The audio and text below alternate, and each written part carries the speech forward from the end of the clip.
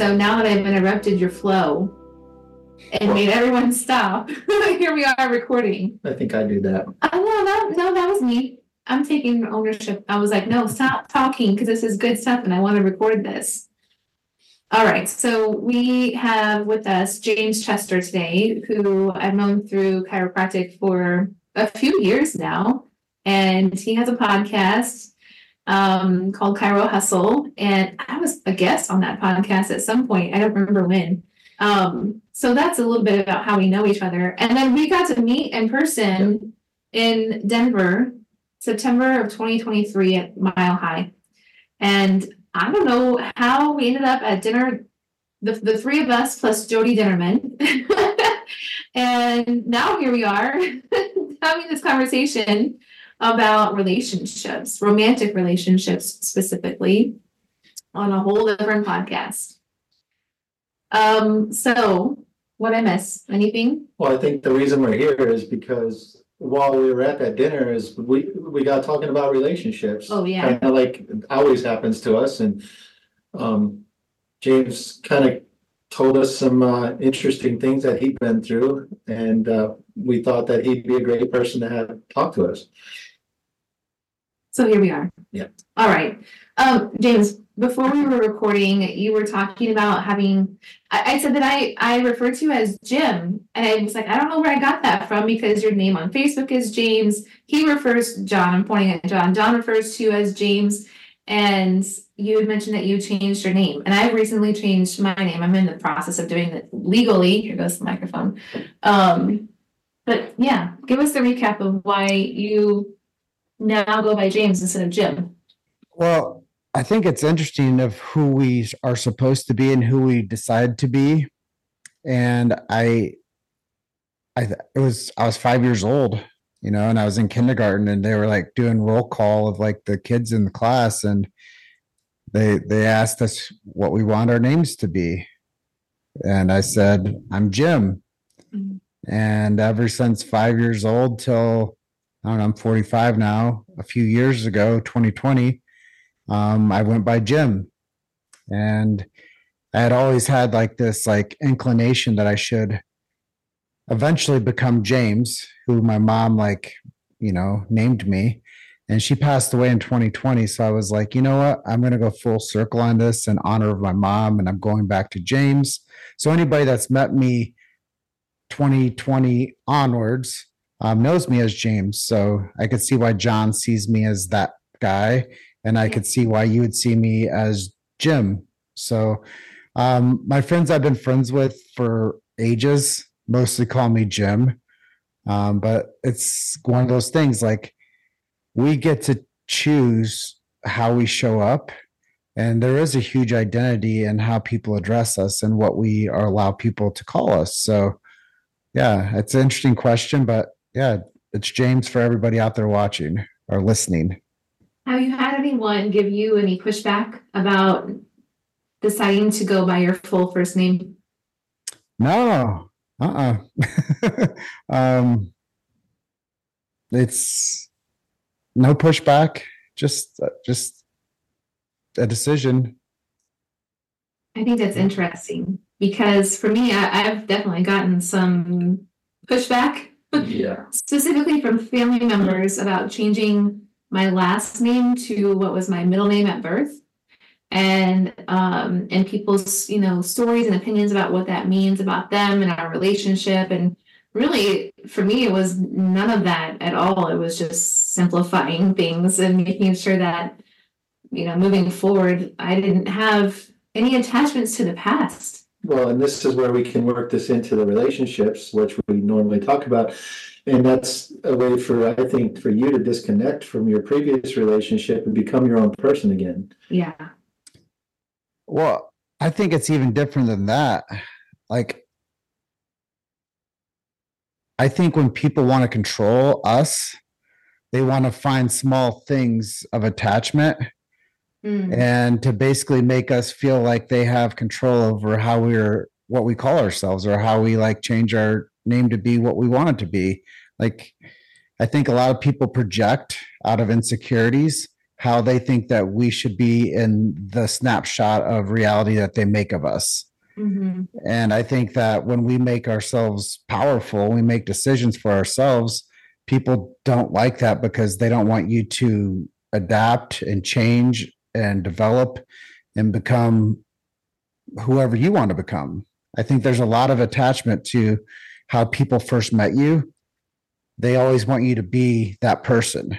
And when they meet you 5 years later and you're like, nah, I do things like this now, they always want you to live in that first memory, or when you're a little kid, or when you're like a teenager.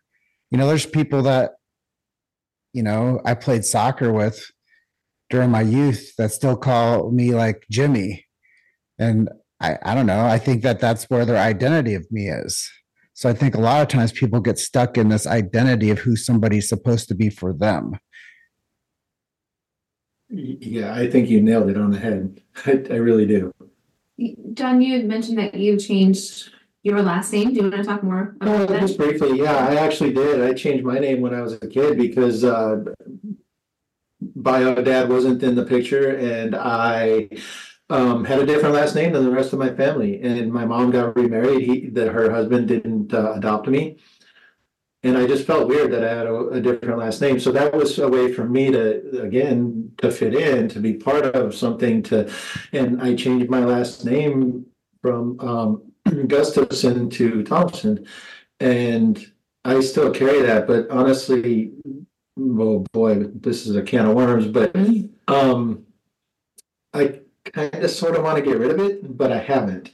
I kind of want to go back to my real name. And it's funny because when I want to do something different and I want to be a little bit off the charts, I call myself Johnny G because my original last name. But yeah. Oh yeah, like that's your alter ego. Yeah, that's my alter ego when I go out.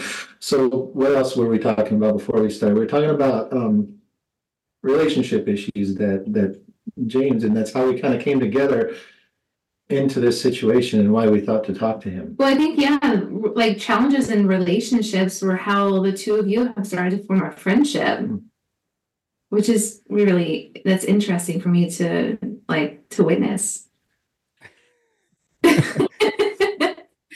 So yeah, I think that we always look to people for help, at least smart people. I think people that are seekers and are curious about life, they look to people for assistance and help.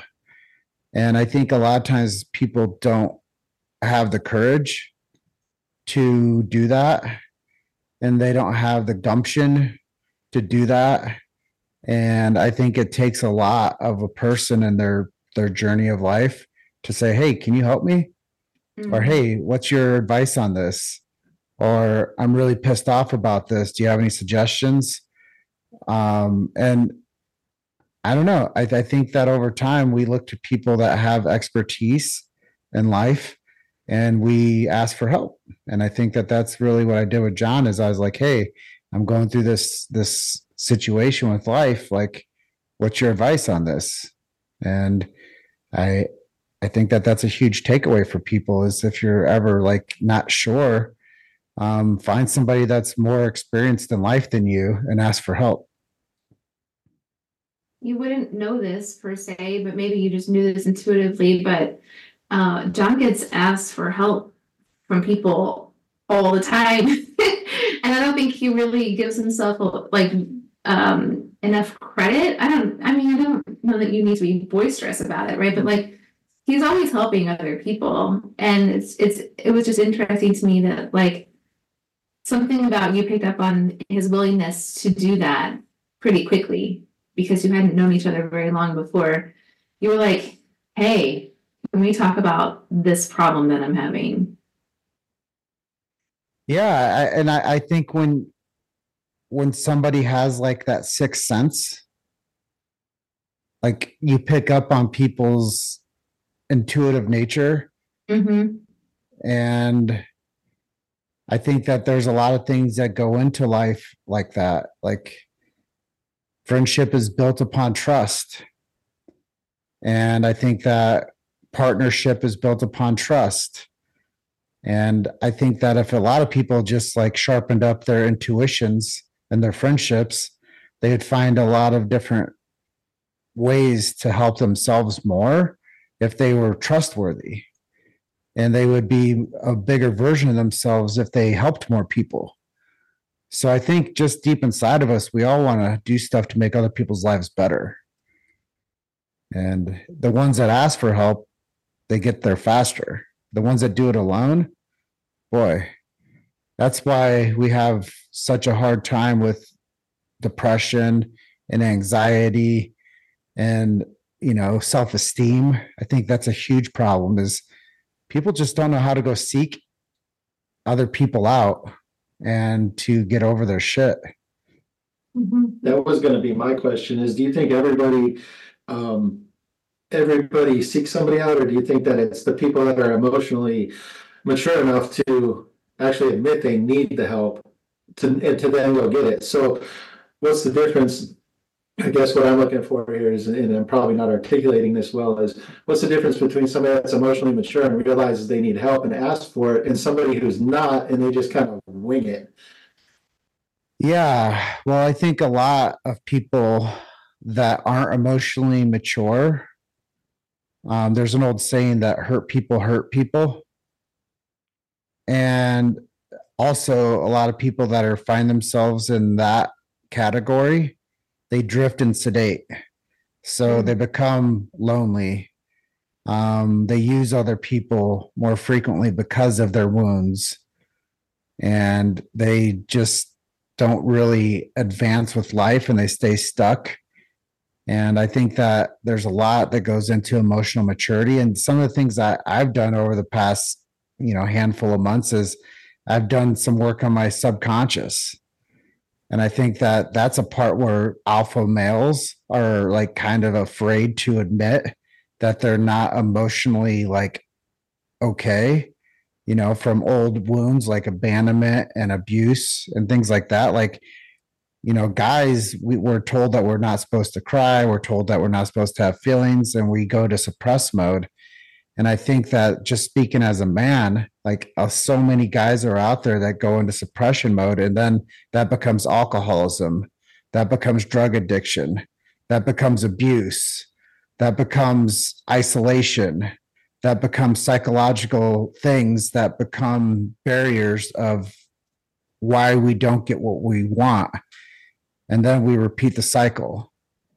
And I think that a lot of times if people are just willing to say, yeah, I don't have it all figured out, I need help, and they go out there once again and seek help. Like I had to go seek somebody that did neuro-emotional technique. I had to go seek someone that did access bars. I had to go seek people that were able to help me work on whatever psychological stuff was going on with my subconscious and get through that stuff. And I think that that's really, there's an old Native American saying that says, deep in the belly of the wound is the gift. And so many times, like deep in like the part that we don't want to go is where the clarity is found. And, after 5 years of sobriety from alcohol and finding clarity in myself and giving myself permission to not live that life anymore, we're still dealing with breakthroughs. And I think that when we become clear, then we become the standard. Then we set the example for other people. I couldn't agree with everything you said anymore, because I went through the same thing. I'm about a year and a half sober. When I went through my most recent divorce, I went and got counseling, and I actually got you talked about the alpha male thing, and I pride myself in being an alpha male. I'm a veteran. I'm an ex-cop. I'm all these things. I was a tough guy. I carried a gun, and I did all that stuff. But you're right. A man has to know his limitations, and I didn't understand what I needed emotionally to be successful in my life, and I was just going down that angry route, just because that's what I knew, and I knew to be angry and tough and fight through it. And that's not what I actually needed. So I ended up getting a counselor, and it just so happened she really helped me a lot, and to get not like kind of touchy feely, get in touch with my emotions and all that kind of stuff. But it was like look, you can't just fight everything all the time. And I went through that, and then there were some other things you said, but you sucked me in with the second part of your statement so much. I really felt it. Yeah, and I think that me doing that work, other people are gonna like hear this conversation, this interview, this segment of what you guys are producing, and they're gonna feel it. They're going to feel it, because I think that that's really what we miss. We miss people talking about things that suck. Yeah. So how do you know the difference between somebody who's looking for help and somebody who's just trying to drain you? So like a reframe of that would be like someone who actually wants to improve and like grow and learn and live a better life versus someone who's like seeking attention. Yeah. I think yeah. I think it's, so I do 75 hard. Okay. 2 45-minute workouts a day. I read 2 daily devotionals. No alcohol. 5-minute cold showers, read 10 pages out of a book, drink a gallon of water, take a progress picture, and I have a code. Somebody with those type of standards, that they're not fooling around with your time. Somebody that's going out, hanging out with multiple partners, somebody that sedates with television. Like, I haven't owned a television in 12 years. When people don't live by like a standard and a code, those are the people that are like energetic vampires. Mm-hmm. The people that actually like go and do personal development stuff and have a coach and take care of their dimensional lifestyle. I went through a group called Men of Iron, and we focused on our bodies. So I'll just give you the code. You get a score of 28 at the end of the week. Each day you get 4 points. You have to eat something green and drink something green, and do, you could do anything from a yoga session to lifting weights at the gym. So you get a half point for each. Eating something green, drinking something green is a half point. Working out, it could be 25 push-ups. It could be a marathon. You could climb a 14,000-foot mountain, but you have to do something on your body daily. The human being, you have to be spiritual. You have to pray. You have to go to church. Like, you have to follow a code, read a daily devotional, journal, meditate, pray. Like, these things, you have to like pay attention to the human being inside of you. Then your relationships, you have to, so it's body, being, business, balance, the balance of life. You have to reach out to people. It could be a FaceTime. It could be a Zoom. It could be a phone call. It could be a lunch with somebody. It could be a dinner with somebody. It could be a meaningful walk, but you have to connect with 2 people each day. And then the business, you have to read. You have to watch a YouTube video. You have to learn something. You have to be on a webinar. Like, you have to listen to an audiobook or listen to a podcast. And then you have to teach that. You have to like actually go out and tell somebody about what you were listening to or what you read. And you have to like share that knowledge. So once you do all 4 of those each day, that's the sign of somebody that really wants personal development. And that's the type of person that I would pour into time after time.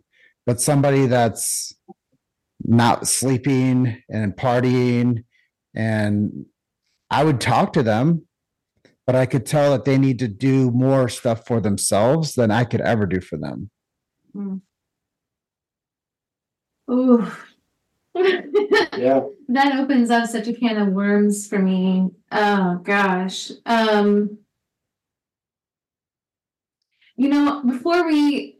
Before we came down to my office and got on Zoom, I was upstairs in the bathroom and I was in the bathroom alone. So it was just like a moment for me of like thinking, reflecting kind of. And I was like, gosh, I'm so tired of censoring myself and not being able to say all of like what I've experienced in my previous marriage because I feel like I'm doing it to be respectful or like I don't want to be accused of trash talking or whatever. And yet like gosh, I just want to be able to speak freely about it. So I'll probably say things in this conversation I hadn't said before. But after being, I don't know, separated for a few months from my previous husband, I realized in retrospect that he was an alcoholic. And I always knew that he had a problem with alcohol, but I never could really like say, "Oh, he's an alcoholic." And and then just recently, I look back on my first marriage and realized, "Oh, damn, he was also an alcoholic. He also had problems with alcohol." And in both of those relationships, I was the codependent. Of course, I was always trying to fix everything and like make them better and like get them to do different things and like change what they were doing, change their habits, change really who they were. So it's interesting because I've landed in this place now of like, yes, I can point the finger and I can, say like, oh, well, because of XYZ, like you're the bad person. But really, we all have our things. We all have like our addictions. I think some of them just appear to be more righteous than others. And as you're talking about, pouring into people who show you that they want to grow, they want to be developing themselves. I'm like, yeah, okay, lesson learned, because some people just don't want, they're not ready or they're not capable of changing. Well, go back in time with me. So I met this girl when I was 19. I'm 45 now. And I was with her till I was 27. We never got married. I helped raise two of her kids.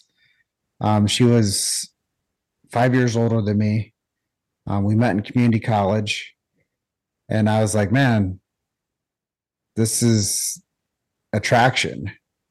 She came up, moved here from Arkansas when I was living in Iowa. And anyways, the reason I say this is she sent this to me on January 5th. She sent me an email. I'm going to read it to you guys. Yeah.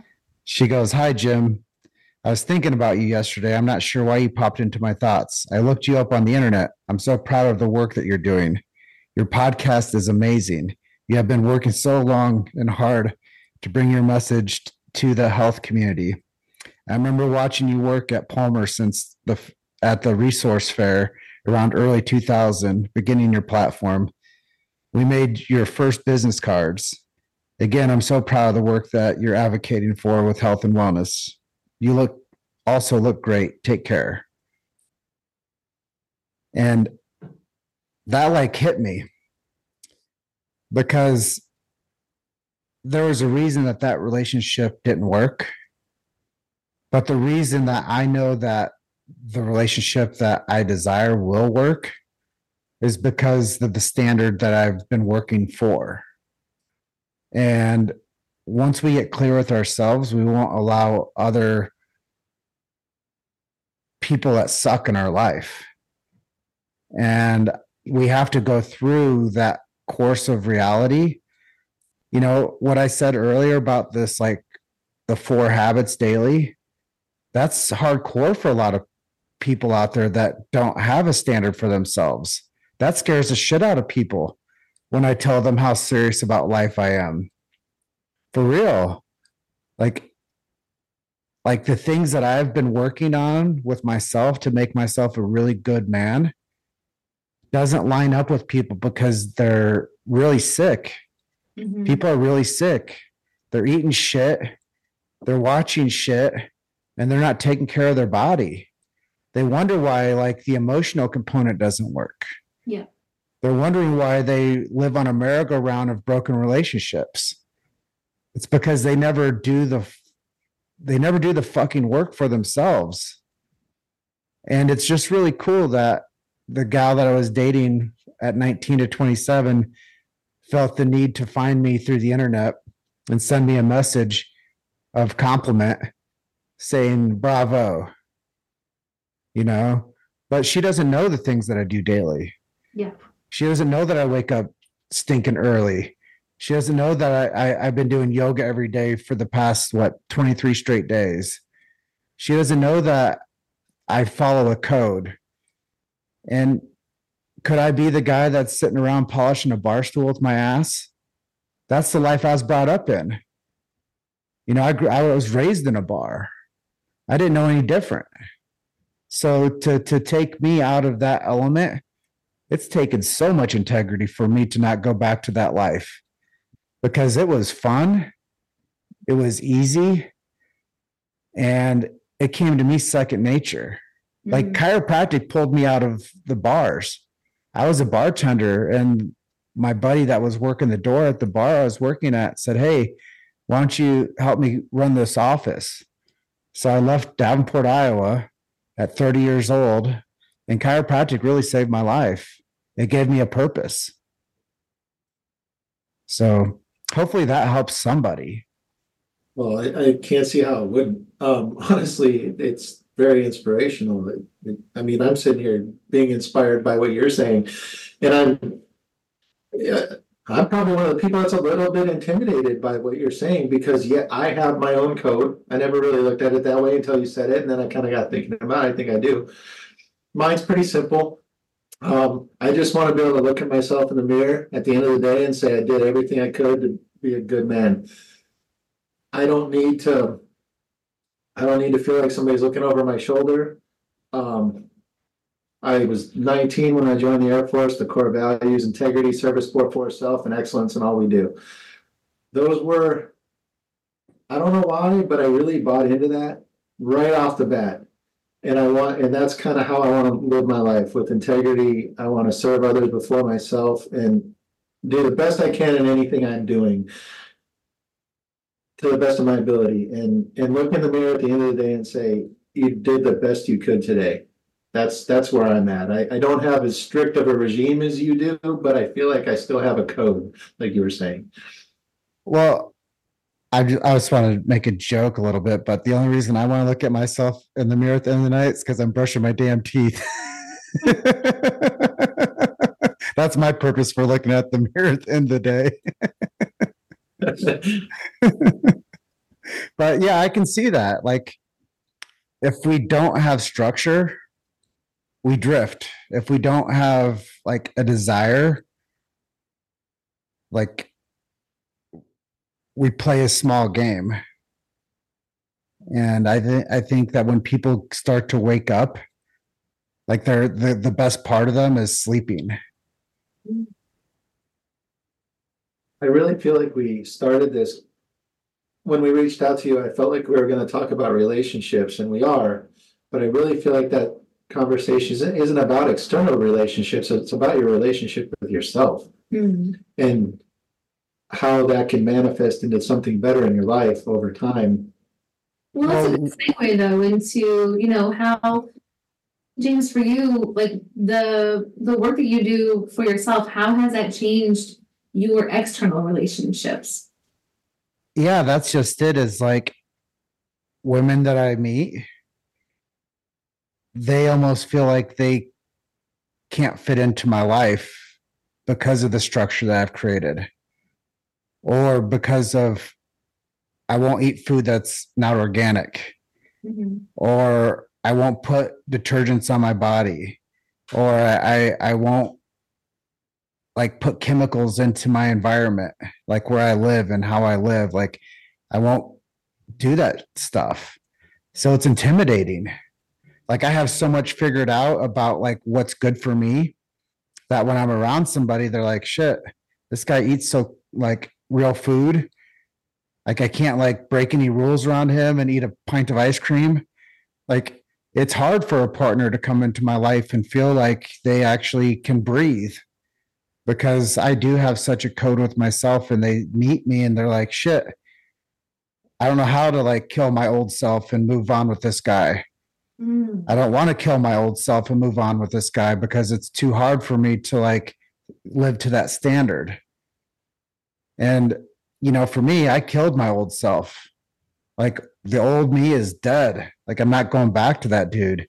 So anybody that like wants to like build a life with me, they can just assimilate to my excellence that I've like laid out. They can be themselves, but it's been really challenging for me to find a partner that actually can like handle the bandwidth of like how much vibrational frequency I put off to like get shit done and not be a bum. Well, there's a high level of accountability that comes Yeah. being in your space. You know, when your habits and your routines are so dialed in, it can really shine a light on someone else's lack of habits and routines, lack of self-management and self-leadership. That's a hard thing for, you know, the majority of people in our society, as you had mentioned before, because most people are just kind of drifting around aimlessly. They have no idea what they're doing with themselves. But then I become like the judger, you know, and then I become like, you're not good enough for me because you're not willing to do what I do. And that's really hard for a partner to come into my life because it takes years of discipline to have like a standard for yourself that like that somebody else can like appreciate about you and they don't feel intimidated by. Mhm. Well, you're totally bucking the trend of what's cool and what's fun and you know, all this kind of stuff in today's society. It's not about being healthy anymore. It's about taking a picture of your ass and posting it on the internet and then going and getting drunk. Like that's what's cool anymore. And you're doing the right thing. You're working on yourself, you're working on your body and your environment. That's great. And continue that because you're going to eventually attract the right person into that. And you're going to find who you're looking for. And I'm hearing boundaries is what I'm hearing. Well, the cool thing is that anybody that gets me to be their partner, I'm going to look after their parents. I'm going to look after their siblings. I'm going to look after their kids. They get somebody that is a proven warrior that is just looking for like a family, you know, that wants to raise a family, that wants to like have a child, that wants to be a husband. And I know that it takes a very really passionate, consistent person to earn that. And I haven't had that yet. So I don't know, maybe I'm doing it wrong. But what you're saying is the boundary is whoever builds that future with me, like they're getting somebody that's going to protect them. It's going to give them knowledge, you know, that's going to support the message of keeping the house up. That's going to make sure that the car is looked after. That's going to make sure that like the small things are done. Like the smallest of the small things are done. And I think that that's where it becomes also intimidating because a partner thinks that they have to be equally yoked with me. And I'm the full yoke. Like I just want a good woman that like has good standards and wants to have a good family and wants to have somebody, you know, doing those things like shoveling the sidewalks if you live in the snow or, you know, just taking the trash out, doing the dishes, like not expecting the partner to subordinate and do all the dumb shit. Like I'm happy to do all the dumb shit. I mean, I've been, you know, it's the funniest thing is like when I meet a woman and they think that, you know, we're a couple now, they want to tell me how to drive. And my brash reality is, hey, somehow I made it to 45 without you ever telling me how to park a car. Sometimes I made it to 45 without you ever telling me what speed limit to go. And I come off as an ass because I'm like, who are you to try to like, you know, jump into my life and try to give me guidance on how to drive a damn car and where to park it and how fast to go, what lane to be in.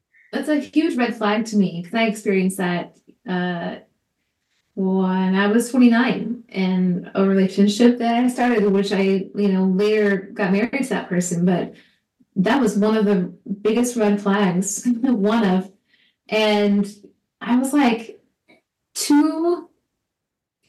what's the word? I lacked the confidence in myself to initially say, fuck off. I don't need you to tell me how to drive. I've been driving since I was actually like 11 years old with my dad out on country highways. I don't need you to tell me how to do this. I've been doing this for a long time already. Instead, I was like, gosh, I must be really stupid. I must like really need to change my ways. Because I thought, why would someone be so judgmental of me otherwise? Well, 2 relationships ago, I was taking the gal I was dating and her mom down to like a festival of trees thing, like a parade outside in Denver. And they were both telling me how to drive, what lane to be in, where I was going to park.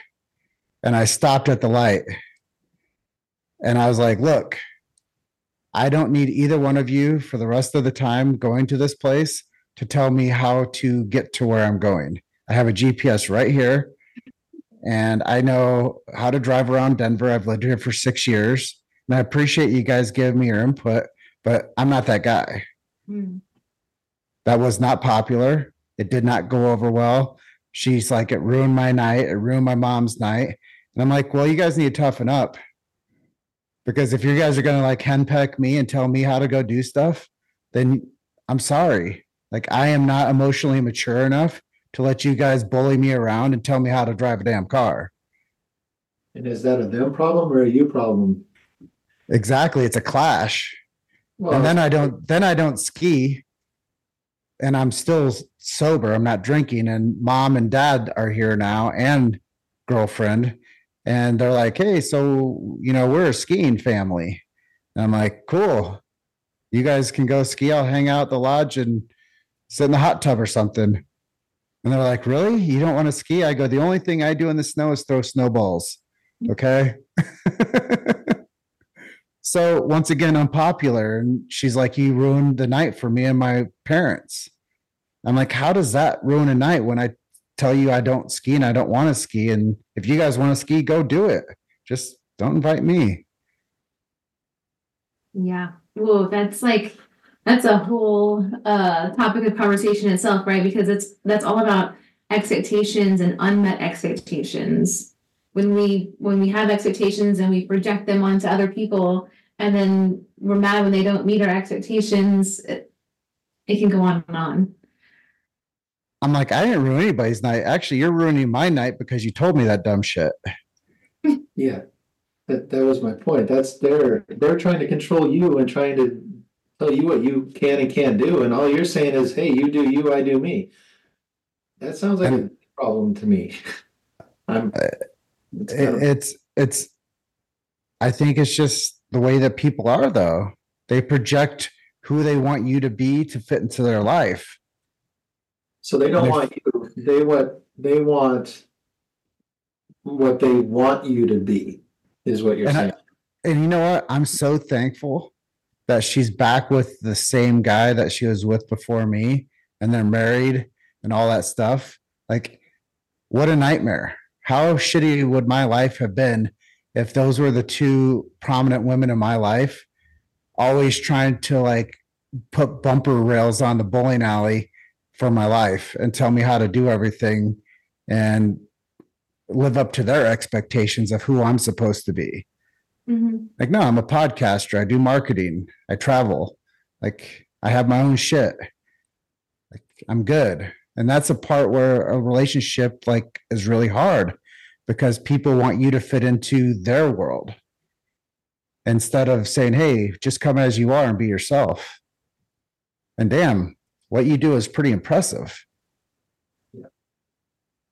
I want to go back to something that came to me as you were talking, James, about, like you want to be the man who is taking care of the house or shoveling the snow, for example, right? And doing those little things, or what might seem like little things to me. I don't think they're little things. most women, can I say most women? A lot of women, I don't know if it's the majority anymore. Women will say, I want a man who's going to just take care of this and take care of that. And like, I want a man who will just be the man. But women also have a very hard time receiving what they actually want, right? And so they might say they want that, and then they get that, or they have that person in their lives and they push it away and reject it and sabotage it, essentially, because they're not ready to allow themselves to receive that. There's an old saying, Danielle, may you get what you want and want it once you get it. Well, look how weird you looked at me when you found out I was a person that opened the car door for you. She didn't know how to act. Yeah, and that's just it. Is there's so many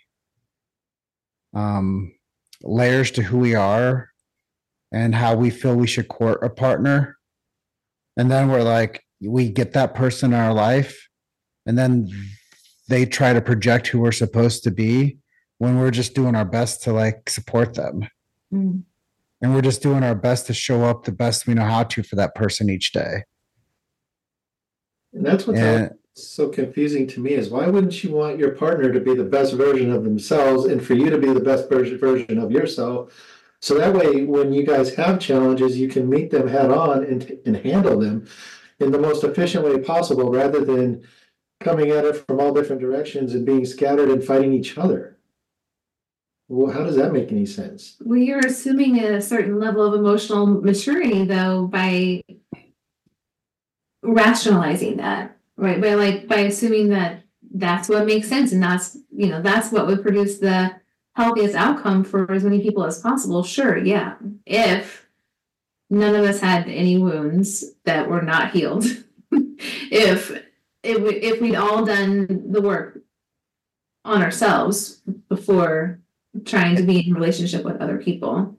And here's the other part that I find is when you want to be that provider and that supporter, the person that you're like showing up for that way is like, don't fix me, I'm not broken. And that's the attitude that will project out of that person when you're like, it's fine, you don't have to do any of that stuff. And you're like, well, I'm going to do this for you, and I'm going to make this call for you, I'm going to set this up for you, I'm going to make sure that you have a path and I can help you guide this and do this thing. And I think people don't want to admit that they're fucked up, and they don't want to project as they're broken and don't know how to manage their money. They don't want to project that they're broken and don't know how to manage a romantic relationship. And the last thing they want you to do is come in as the savior. So people like to repeat old behaviors and old patterns, and that's what they'll get. Yep. They'll live below their standard of who they deserve in their life because they won't get over their old shit. Ugh. Well, and they don't want to put in the work. Yeah. Because a lot of people are just plain lazy, honestly. Well, yes, on the surface, we appear to be lazy, but in a deeper way, the laziness is about the avoidance of the pain that you feel when you face those hard things. Like for me, for example, leaving my second marriage was largely made possible by the realization, like finally letting myself feel how much baggage I had been carrying around my entire life because my biological father had basically abandoned me and went and started a life with another family pretty quickly after I was born. And the question that I had asked myself sort of unconsciously for a long time was, why wasn't I good enough for him? And then I played that out in relationships with men throughout my life until 2022. And then, like when I had that realization of like, oh, fuck, how did we just get flipped? Oh, because I raised my hand. The screen flipped us. That was so disorienting. I'm going to lower my hand. I was like, oh, now that I see this, I can't unsee this. And also, this means that I have to also take ownership and take responsibility for the decisions that I made when I was doing life with that all unconscious, all under the surface. And I had pushed it down for my entire life. I was 42 at that time because it was too fucking painful to deal with. Not because I was lazy, but because I doesn't mean you particularly. well, I know, but I'm just giving it a different example, right? It wasn't because I was lazy. I did a lot of work, a lot of like personal development type of stuff for a very long time. But that was the one thing that I would not touch. The one place I did not want to go was my childhood and my parents. Unfortunately, it might have been where you needed to go because that's where the deepest wound is, isn't it? Yep. Truly, yes. Well, My last name. when I think about what you're sharing there, I think it's a common theme in people that until you break free of the subconscious control of the programming that you got between 0 to age 5 or in utero, Yeah.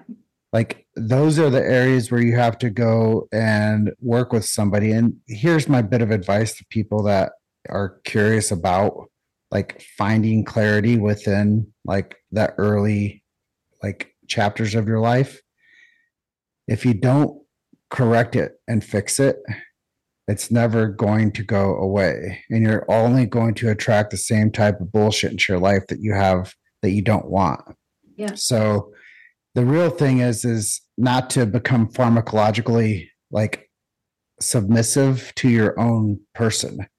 Like stay away from therapists that will give you pills. Stay away from therapists that want you to take medication. Do it yourself. Like get the confidence in yourself to say enough is enough. This is the line in the concrete. The old me is dead. I go forward.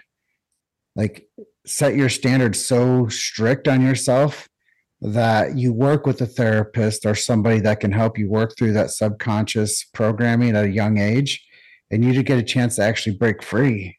Like that's the most beautiful part about like finding who you're supposed to become, is working through those early chapters of your life. Yeah. With you. Well, my first claim major was going to be psychology. Okay. Mm. I was going to go and help people find the holes in their life and patch them. And then I was like, well, I don't want to do that. That sounds like a terrible thing. And then I was going to be a teacher. So I went and did student teaching. And I was like, yeah, the teachers hate the kids and they hate the system. And if you get into a system, there's no way of ever like moving or advancing with your life because they lock you into the teaching program that like you build your tenure at a school and then you retire out. And I'm like, not for me. I want to travel the world. And then I was like, well, what do I do with all this? And I was going to be like, I was going towards an English teacher. And I'm like, well, that kicks the can down the road. And then I'm like, well, what else can I do with this? So I got my degree in marketing and journalism, and I packaged all those credits into something that was meaningful to me. And, I think that that's really what we have to do is we have to take the components that we go through our matriculation of life with, and we have to go get a diploma and take all the experience that we have and make it meaningful for something and walk away with whatever we find that to be our victory. Mm. And I think that as you go through life as a young person, you get all these credit hours doing life. You might as well go and be a, military guy if that's what calls to you, because they're going to give you structure and a code, or you go into a collegiate world where you can go be a doctor, or you go in, you're like, I just wanted to go to college and play sports. I got a degree because I wanted to continue my career as an athlete. And that's why I got to where I was, and I think a lot of times if people look back on their history of life, they can take those bits of themselves and say, okay, now what am I qualified for? And they can do that with their partners if they work on who the hell they really are. Mm. I fully support everything again, I became a police officer because, one, I thought it sounded really cool to carry a gun and drive fast cars. But also, on a more serious note, I grew up in an abusive family, and my very first memory as a child was watching my mom fall bloody on the floor next to me. So I actually became a police officer to help people in domestic violence situations and to get them through that, and to, make, if I could just help one person in that situation, I maybe was going to feel like I got somewhere and I did the right thing with the, kind of like what you're saying. I had this negative, but I wanted to turn it into a positive, and focus my attention into helping people that I never got the help. I ended up in foster care and things like that, and the abuse never really stopped. So eventually I think I accomplished that. So yeah, I think that it's very smart to use your life experience to become a better person. And that's what drew me to you. When the first night I met you, you were honest to me. And you told me about why you became a cop. And I saw integrity. And I saw that you had discipline for justice. And those things matter to me. So that's what drew me to you as a confidant and as somebody that I would go to for relationship advice. I'm like, wow, this guy protects and serves. He served our country. He's done enough battles. Like, it's hard for me to subordinate to other men. Like, I don't. So I had to find good qualities in you to say, yeah, I trust him. I don't think it's subordinating. I think it's just two men helping each other. I think that's what it is, because I think you've given me back every bit of what I gave you tonight, like, and then some. I really feel that way. This conversation has gone 180 degrees different than I thought it would, and I'm really glad it did. Well, do you guys want to go back on topic of what you originally wanted to focus on? I think we're just about done. I think what I was thinking is, what if you were going to give somebody some advice going forward, and who's been through a lot of things, what would that be? But I kind of feel like you already did that. So Yeah.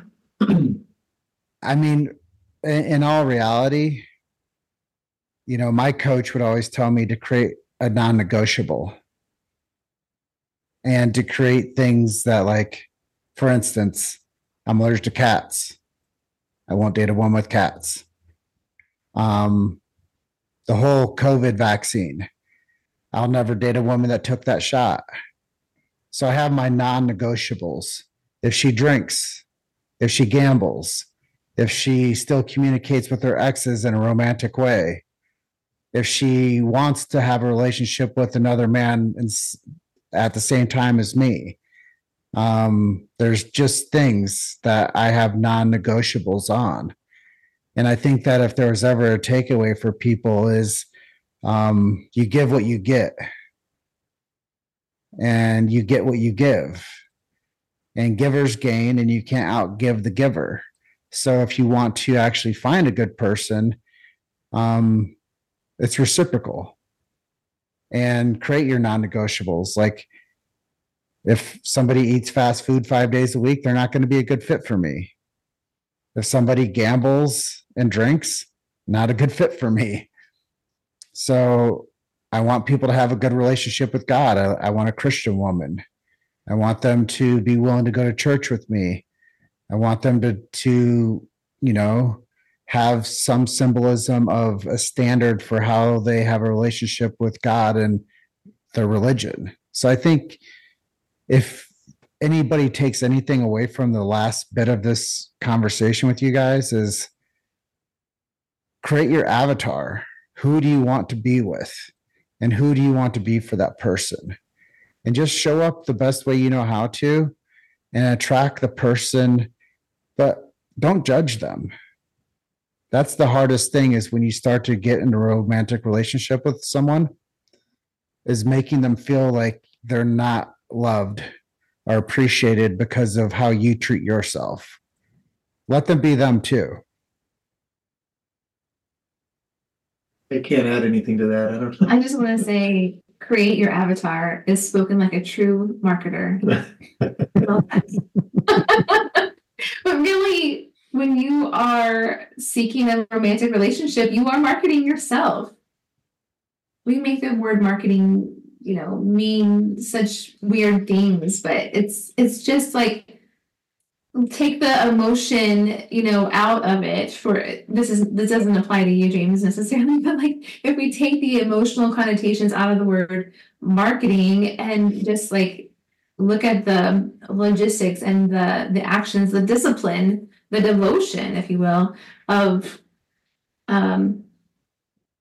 sharing with the world something that's available. That's like really what it comes down to. Can I close out with my ideal woman? Yes. Yeah. Maybe she'll be listening to this podcast. I made this note November 21st, 2020, 8:17 p.m. The ideal woman for me is secure in her ways and career and future.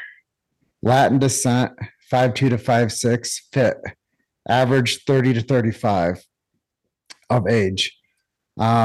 Doesn't drink alcohol and supports my decisions not to. Doesn't smoke cigarettes, appreciates chiropractic, lives an organic lifestyle, appreciates music I like, and I like her choices. Does yoga and loves hiking. Doesn't judge me for what I don't have as far as possessions. Supports me for what I'm working for in my career. Loves God and will go to church with me. Good relationship with her family. Loves to cook and also likes dinner dates. Practices good hygiene. Likes to travel. We have to be on the same page with everything 80%.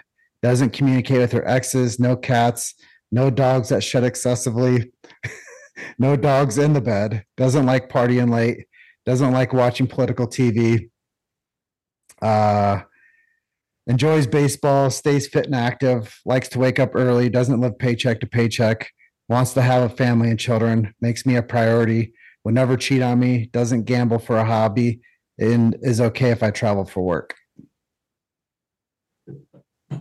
And that's the snapshot of the ideal partner for me. So how should she contact you if she happens to hear this? Internet me. Right there. I will hustle. Internet me. Really, at the end of our first two, we talked about what we learned. Well, actually, our first three, because this is going to be our fourth episode. Yeah. But I think you already kind of summed it up for us, so I don't think we need to do that. We can just talk. What did you learn? I want to hear what you learned. Oh boy, what did I learn really fast? You just have to set your boundaries, and you have to live your life how you want someone to come in and live your life with you. Basically, you set the standard, and then you don't let anybody into your life that's not going to live to that standard. Now, that doesn't mean you have to be completely hard-nosed and hard-headed and everything else. You can still let them be their own person, but that person needs to be up to the standard. Mm-hmm. Yeah.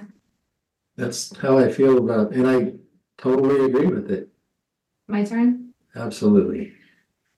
I don't know that this is a thing that I learned per se, but as I was listening to the two of you talk, I'm just appreciating like so much. And I haven't really expressed this to you, but it came up in the gym the other day too. Appreciating so much hearing two dudes who I see as like very, masculine men talking about these kinds of things, because especially in the world right now, there's this whole notion of toxic masculinity, and that to be manly is to be somehow wrong or bad.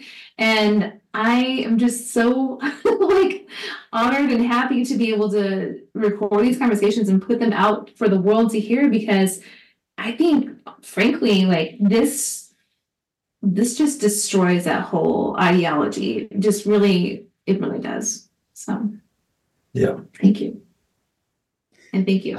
I think that the whole thing matters because they build this construct with these ideologies that are nothing but lies. Mm-hmm. And they make them popular and they pass on agendas, and it becomes a cultural position. And anybody that thinks toxic masculinity is a thing, go fuck yourself. The irony. Absolutely. Go fuck yourself. Because you're just making excuses for your inability to get to know somebody and you're labeling them. Mhm. And if you ask them why they have the position that they have, you might learn a great deal from them rather than putting them into a corner or a box and painting them in and saying, you're that person, you're that way.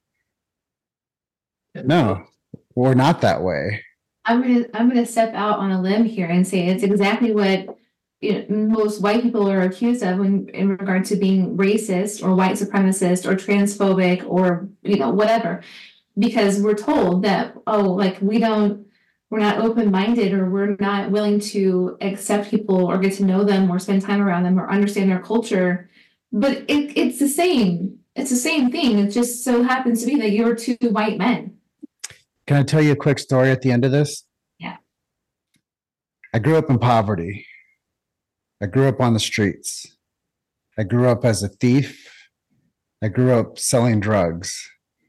I grew up the worst abandoned childhood that you could ever imagine. I grew up abused. And my best friends growing up were Black kids and Mexican kids. I was the only white kid allowed to stay over at their houses. I went to Black church as a kid. I went to Mexican holidays as a kid. I grew up in the poorest part of town. And I think that that's the luggage that I carry with me is why anybody that talks about racism, they're just unwilling to go meet other people different from them.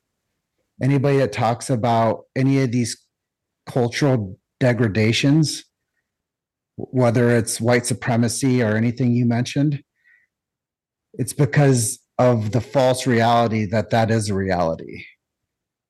Like the only ignorance that is involved in any of that is your unwillingness to understand other people. And one of my greatest mentors of all time would always tell me, we're more alike than we are different. And anybody that wants to label anybody else, they need to look in the mirror too. Who the hell are you? And why would you ever think that it's okay to put somebody with that type of mindset into their life? So whatever has become popular for us that think that we're different and we should marginalize people by who we think they are, learn who they are. You do better in your own personal life and not to bring your kids up with that mindset too. Or not to bring your partner into that mindset. Because there's no amount of fear or hate that should ever be perpetuated onto other people because of ignorance. If you think that that's a slogan to live by, racism, transgenderism, those are all made up shit. It really is. But I will end it with like a really strong statement. If you mess with kids, you're fucked up. If you touch kids, you're fucked up. Like for real. Like, yeah, it's called The Big Show. We're gonna have pay-per-view, and we're gonna put people into the wood chipper, and we're gonna give all that money back to the families that were violated and abused. You guys are totally destroying the point that I was just making about toxic masculinity. Well, I had a point about toxic masculinity because everybody thinks about, alpha males are super toxic and this and that. But in my life, I've met fighter pilots. I used to hang out with fighter pilots, mechanics. I've hung out with Navy SEALs, Army Rangers, explosive ordnance guys from the Army and the Marines. I've known people that have killed tens of men. I've been in the gym with the biggest monsters people that you've ever seen, and every one of those guys that you would look at him and go, oh my God, that guy, he's huge, he's just so scary. Probably the nicest people on the planet. They will do anything. They'll give you the shirt off their back in a heartbeat and a ride in their car. Like they'll do anything for anybody. And you're telling funny stories. And I used to be, I was a cop in a big city. I used to be accused of being racist all the time, yada, yada, yada, whatever. Pulled over the guy that started the West Coast Crips. He literally was the founding member of the Crips on the West Coast one night. He was going home to his grandkids, and he and I sat next to the road for an hour and a half and talked. And that was one of the best conversations I've had. Man, that was, and you would never think the guy that started the Crips and a cop would sit next to the road and just bullshit. So these people that make all these assumptions, like you were saying, they're idiots. Labeling's not fair to anybody. And I've always been told when you point one finger, you got three pointing back at you. I appreciate you guys having me on. I hope there was some good stuff. And I hope that the people that listen to this find some value in who the fuck they are. Because at the end of the day, that's who you have. Yep. For sure. It was fantastic. It went great. Thank you. Thank you so much. We're going to record a little bit after you leave just about what we're doing next, but that's it. Cool. Okay, so that was our 4th episode. Coming up in our 5th episode, we have John's EDub number 2 joining us. Her name is Rachel. She does have an actual name. Her name is Rachel. So, John, what's Rachel going to be joining us to talk about? We're just going to kind of talk about what happened in our relationship. I'll just really quickly say that when our relationship ended, we were friends. Then we weren't. Then it got even worse. And now we're back to friends again. And now even to the point where we can, do holidays and stuff together. And we're actually very close now.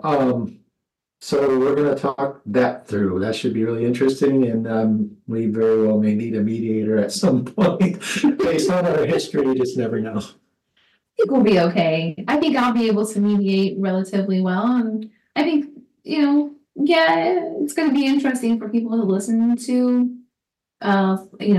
formerly married couple kind of hash it out. Yeah. But that's also the point. So. Well, and also, she and I have already both talked, and we're not going to pull punches. Like, if we got something to say, we're going to say it. So. This is going to be awesome. I can't wait. It's going to be interesting. All right. So that's episode number 5. Yeah.